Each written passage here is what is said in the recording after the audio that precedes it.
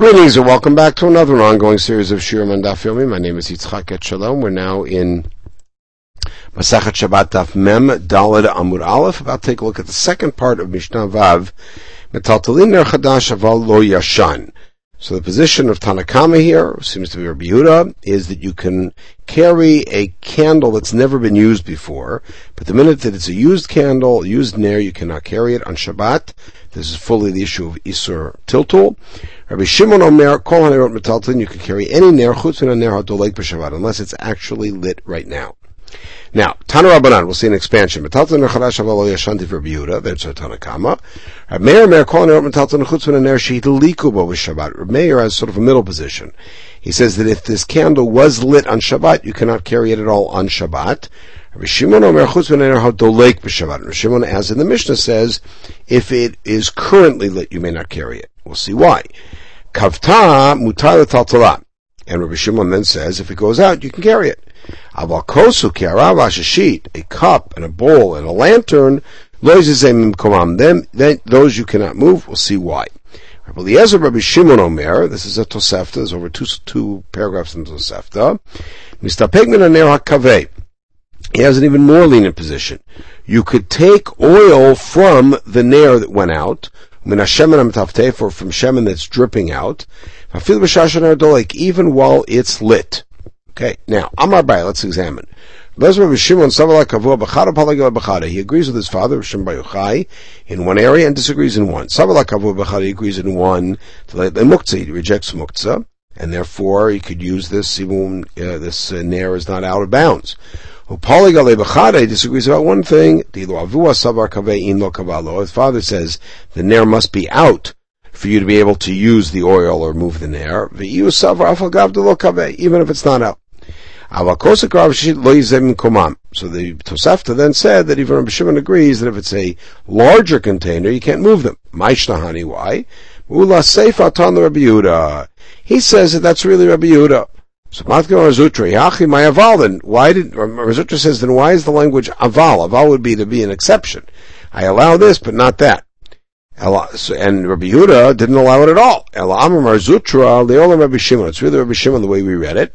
Rabbi Shimon. When does Rabbi Shimon matir? Bener zuta, when it's a little ner, dedate lave, meaning you know it's going to go out soon, and therefore even when you light it, you say, in an hour, in 2 hours, in 3 hours, there's going to be shemen left over that I could use. Aval hani denefishi. These things are big; they could be lit all night. No, therefore you didn't have intent. Now, Vahatanya, let's check this out. Motar shemen shemener v'shebekara asur. Surplus oil that's in the ner or in the bowl is asur. Rabbi Shimon matir. He says it's mutter. So there you see that Rabbi Shimon says even a kara is mutter. The answer is hatam kara dumi de ner. There, the bowl was compared to a ner, meaning it's a small one. Hacha kara dumi de kos. In our Braita, the kara is compared to a kos, meaning it's a bigger one. So different size bowls. Rizera pamut shidliku bo b'Shabbat. Now you have a metal container. Everything till now was pottery. A metal container. The divrei matir asur, divrei oser mutar. He suggests something odd. He says Rabbi Yehuda, who normally is oser, would say it's not muktzah, because his position is that Rabbi Yehuda says it's asur because it's pottery and therefore it becomes gross and disgusting with the oil in it, and it's muktzah machat mius. But if it's metal, you don't have that problem. The divrei ha'oser mutar. But the one and that's Rabbi Yehuda. But according to Rabbi Shimon, the Divrei Matir, he would say it's asur because it's a big one and you don't have intent that you're going to be able to use it. L'mein Rabbi Yehuda muktzah machat mius litla muktzah machat isur. Lately, what do you think? Rabbi Yehuda only says muktzah is because something is gross, but not because it's associated with an isur. You're allowed to carry any ner of metal unless you had lit using it that Shabbat. So therefore, he clearly holds that it's muktzah machmat isur. Elit ma'achidmar. This is how you should read it. Amar Rabbi Zera, pamot shidliku alav Shabbat. A pamot was used on Shabbat. Divrei hakol asur. Everybody agrees to asur, meaning even Rabbi Shimon agrees to asur. Lo yidliku alav. If they didn't light on this Shabbat, divrei hakol mutar. So now, why does Rabbi Yehuda say that a ner that was ever used is muktzah on Shabbat, even if it wasn't lit this Shabbat? Because it's pottery, it's gross. So if it's metal, you don't have that problem. If it was lit this Shabbat, it's because of Machman Isur, and therefore in the case of the metal, it's also Asur. And therefore, Yehuda would agree with Rabbi Shimon, if you didn't light this Shabbat, you could, with this Pamot, you could carry it. Rabbi Shimon would agree with Rabbi Yehuda, if you did light this Shabbat, you can't, because it's so big, he has a different reason, it's so big, that you would not think about being able to have access to the oil. Amir Marav, Mitashi Ichtal Ma'ot, is a related discussion.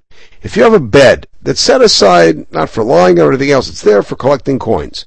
Asur l'taltalah, you can't carry it on Shabbat. The bed itself, just because of the designation. He challenges from our Mishnah. And after all, you made a ner for lighting candles. But if you didn't light it yet, even Rabbi Yehuda would say, if you never lit it, even though you made it for lighting, it's mutter to carry. Nobody builds a bed for that purpose. You got a bed and you designated it for that. So lo kol sheken, certainly if you never put money on it, you can't say it's muktzah. Alit marachin mar. He said, here's what Rav must have said. If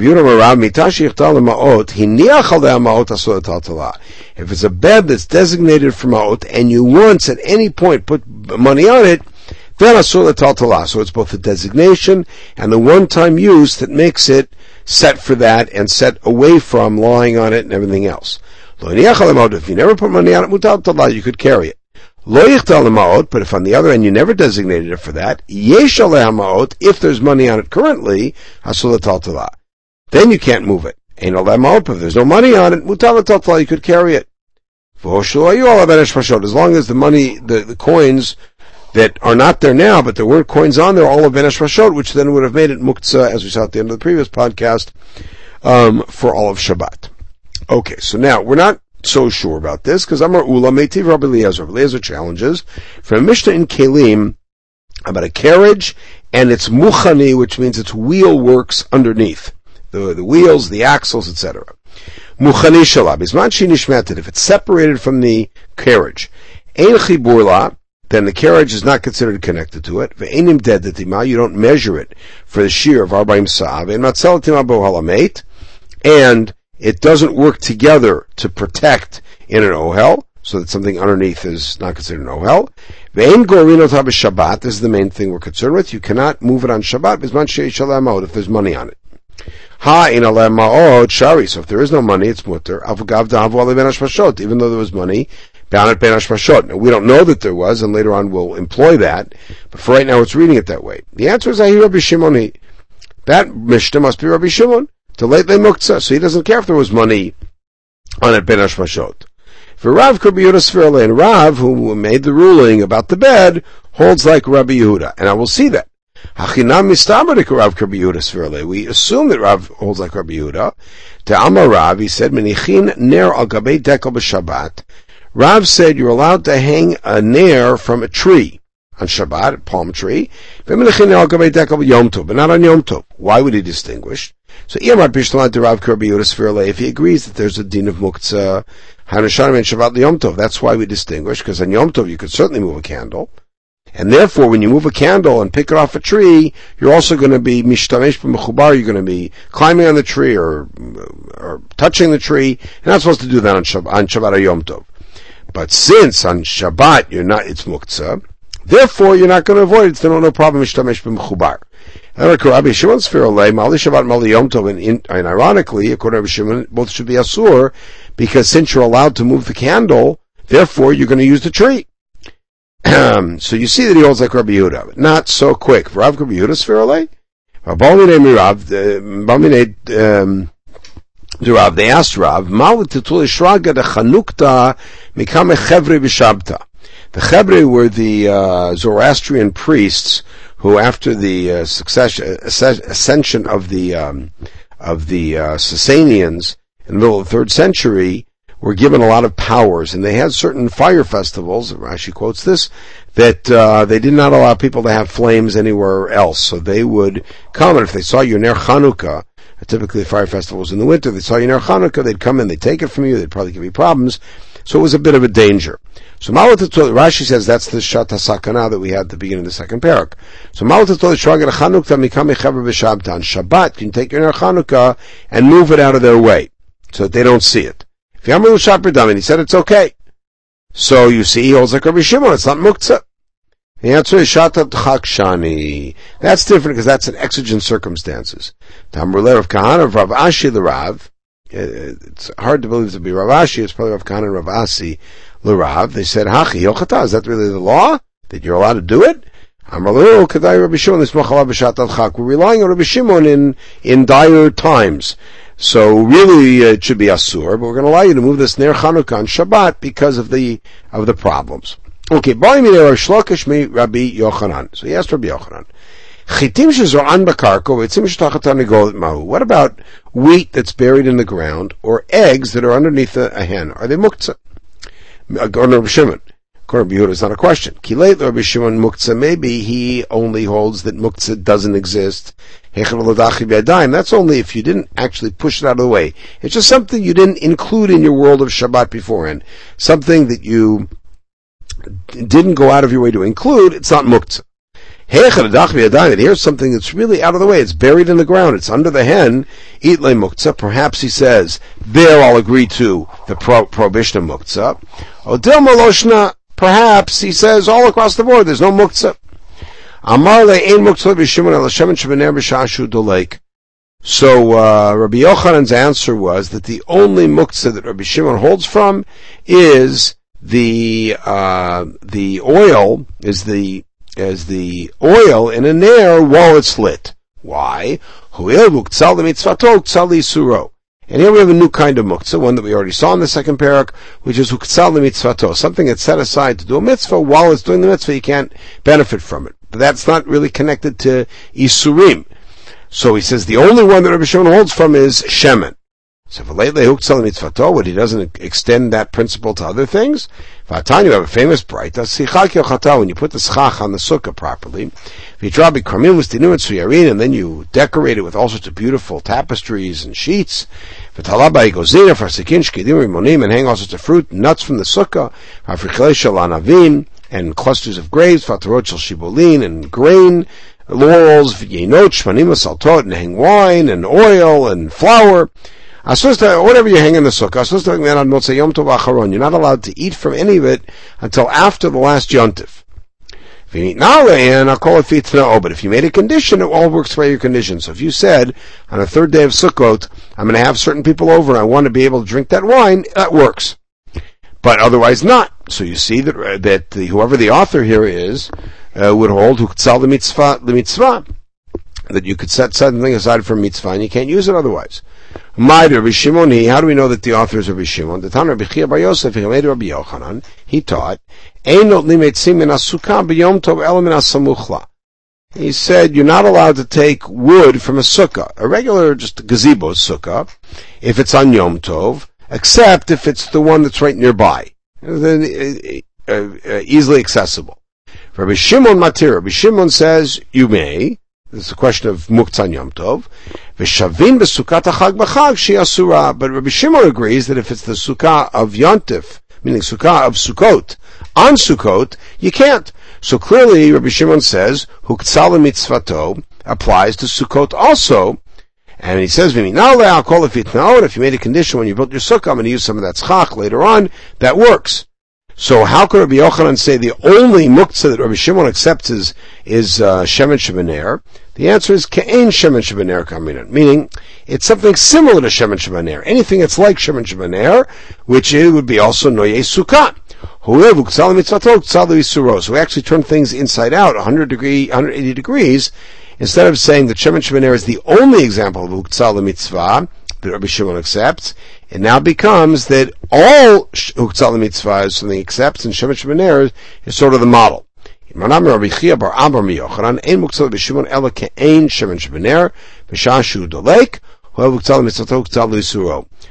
muktzah Rabbi Shimon accepts is anything like shemen shebener while it's lit, since right now it's involved, it's the vehicle, it's the object of a mitzvah, therefore it is asur to be used. And shemen shebener is the model. He has a different take. He says the only muktzah that Rabbi Shimon accepts is dried figs and raisins. What does that mean? It means you take fruit and put it out on the roof and say, I'm going to leave it here for 2 days while it dries out. And once you put it there, you've actively put it out of reach and out of use until it's dried out. He said that's literally muktzeh. As like the muktzeh was an area where you would leave things to dry out. That's all he accepts. Let's say you were eating some figs and you left some over you decided to take them up and put them on the roof and let them get dried out as dried out figs. Or you're eating some grapes and you put them up on the roof. You had leftovers. Put on the roof and said, there'll be raisins. You cannot eat them on Yom Tov unless you, in advance of Yom Tov or Shabbat, you say, I'm going to go eat those things. But it's not limited to that. The same thing is true about peaches and about quinces, any other fruit. So now, mani. Could Rabbi Yehuda be the author of that? It's too obvious. Because Rabbi Yehuda says muktzah is true even if you didn't push it out of the way. Here you pushed it out of the way and put it up on the roof. Here where you pushed out of the way, certainly it's muktzah. So Rabbi Yehuda doesn't need to tell us this. This must be Rabbi Shimon. And therefore we see that Rabbi Shimon does not limit it to raisins. Other fruits are included too. So the answer is no. Liolam Rabbi Yehuda. Really, it's Rabbi Yehuda is the author. He added to add here the component of if the guy was eating. Because Salka Dat Tachamena might have thought to say, since the guy is eating, therefore you don't need them to go out of your way to say, I'm going to go eat that food on Yom Tov, the stuff that's on the roof, because you already started eating from it before you put it on the roof. So Kamash Balan, therefore teaches us, the minute you put it on the roof, you put it out of mind, and out of mind is literally muktzah. So he says, therefore, Rabbi Yehuda has to teach not only something that was just never part of your world, but even something that was part of your world, and then you put it up on the roof, is out of your world until you're mazmin it in advance. Rabbi Shimon bar Rebbe mi Rebbe. So he asked his father. He said, what about little dates that are unripe and are too hard to eat, and they're in a basket waiting to ripen? Are they muktzah? And here really is a difference. He quotes, in advance as it were, Rav and Shmuel who say that Rabbi Shimon only has raisins and dried figs, so you could maybe extend it to other fruits, although Rabbi Shimon doesn't seem to. But this is different because these are not things that you've actively put out of the way, you've just stored them somewhere to ripen, and that according to Rabbi Shimon would not be muktzah. But the question is, for Rebbe lately muktzah, it sounds like Rebbe adopted that position, which means Rebbe doesn't buy into the whole notion of muktzah. Vatnan, we had this mishnah at the end of Beitzah, ein mashkin v'shochtin et hamidbariot. You're not allowed to slaughter or to give water to wild animals. We'll call them undomesticated animals for right now, on Yom Tov, because they're not minamuchan, they're not prepared before Yom Tov for eating or slaughtering. Slaughtering and eating. I'll do that in the right order. Av mashkin v'shochtin ta baitiot. Baitiot means domesticated animals. V'tanya elo en midbariot. How do we define midbariot? Kol sheyotzot b'Pesach nechzot b'Reviyah. Anything that leaves Pesach time and doesn't come back until the first rain. So they spend the whole spring and summer out there in the hinterlands. Baitiot is kol sheyotzot for chutz l'tchum. Beitiot are the ones that go and graze outside of the tchum, but they always sleep every night within sort of the boundaries of the ranch. Rebbe Omer Elu Velu Baitioten. Rebbe says, no, those are all domesticated. You know what wild is? Kol Sharaot Ba'efer Ve'en Nechasot L'Yishuv Lo Metachmal Lo L'Kshamim. They go and graze out in the middle of nowhere and they never come back. Really wild animals. Okay, we're not concerned with that detail now. That's from Masachet Beitzah, but the point is that Rebbe's involved in that discussion, and he clearly accepts the principle of muktzah because he's engaged in defining which kind of animals can be slaughtered on Yom Tov, what's considered minamuchan. So, three answers. First of all, you could call these midbariot exactly like raisins. And this is something that were sort of pushed out, or by definition are so far out of your world, that suddenly when they occasion themselves on Yom Tov, it's really muktzah. The other possibility is Rabbi Shimon Kamerle.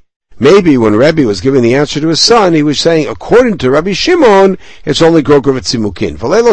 I, of course, hold for muktzah. The other way is to go in the opposite direction of answer number two, and that is the Divrei D'Rabbanan Kamer Lahu. in this discussion about the animals, he was saying according to the Rabbanan, L'didi lately muktzah klal. I personally don't accept muktzah at all. I'm a fan of Rabbi Shimon. L'didchu, you guys who hold that there's muktzah, that at least you should agree that if there are animals that come back in the rainy season, they're called domesticated. They said, no, those really are still wild animals because they spend all that time outside of the boundaries of the property, as it were. Okay, we'll stop at this point. We still have more to go to investigate Rabbi Shimon's approach to muktzah. In the meantime, we should have a wonderful day.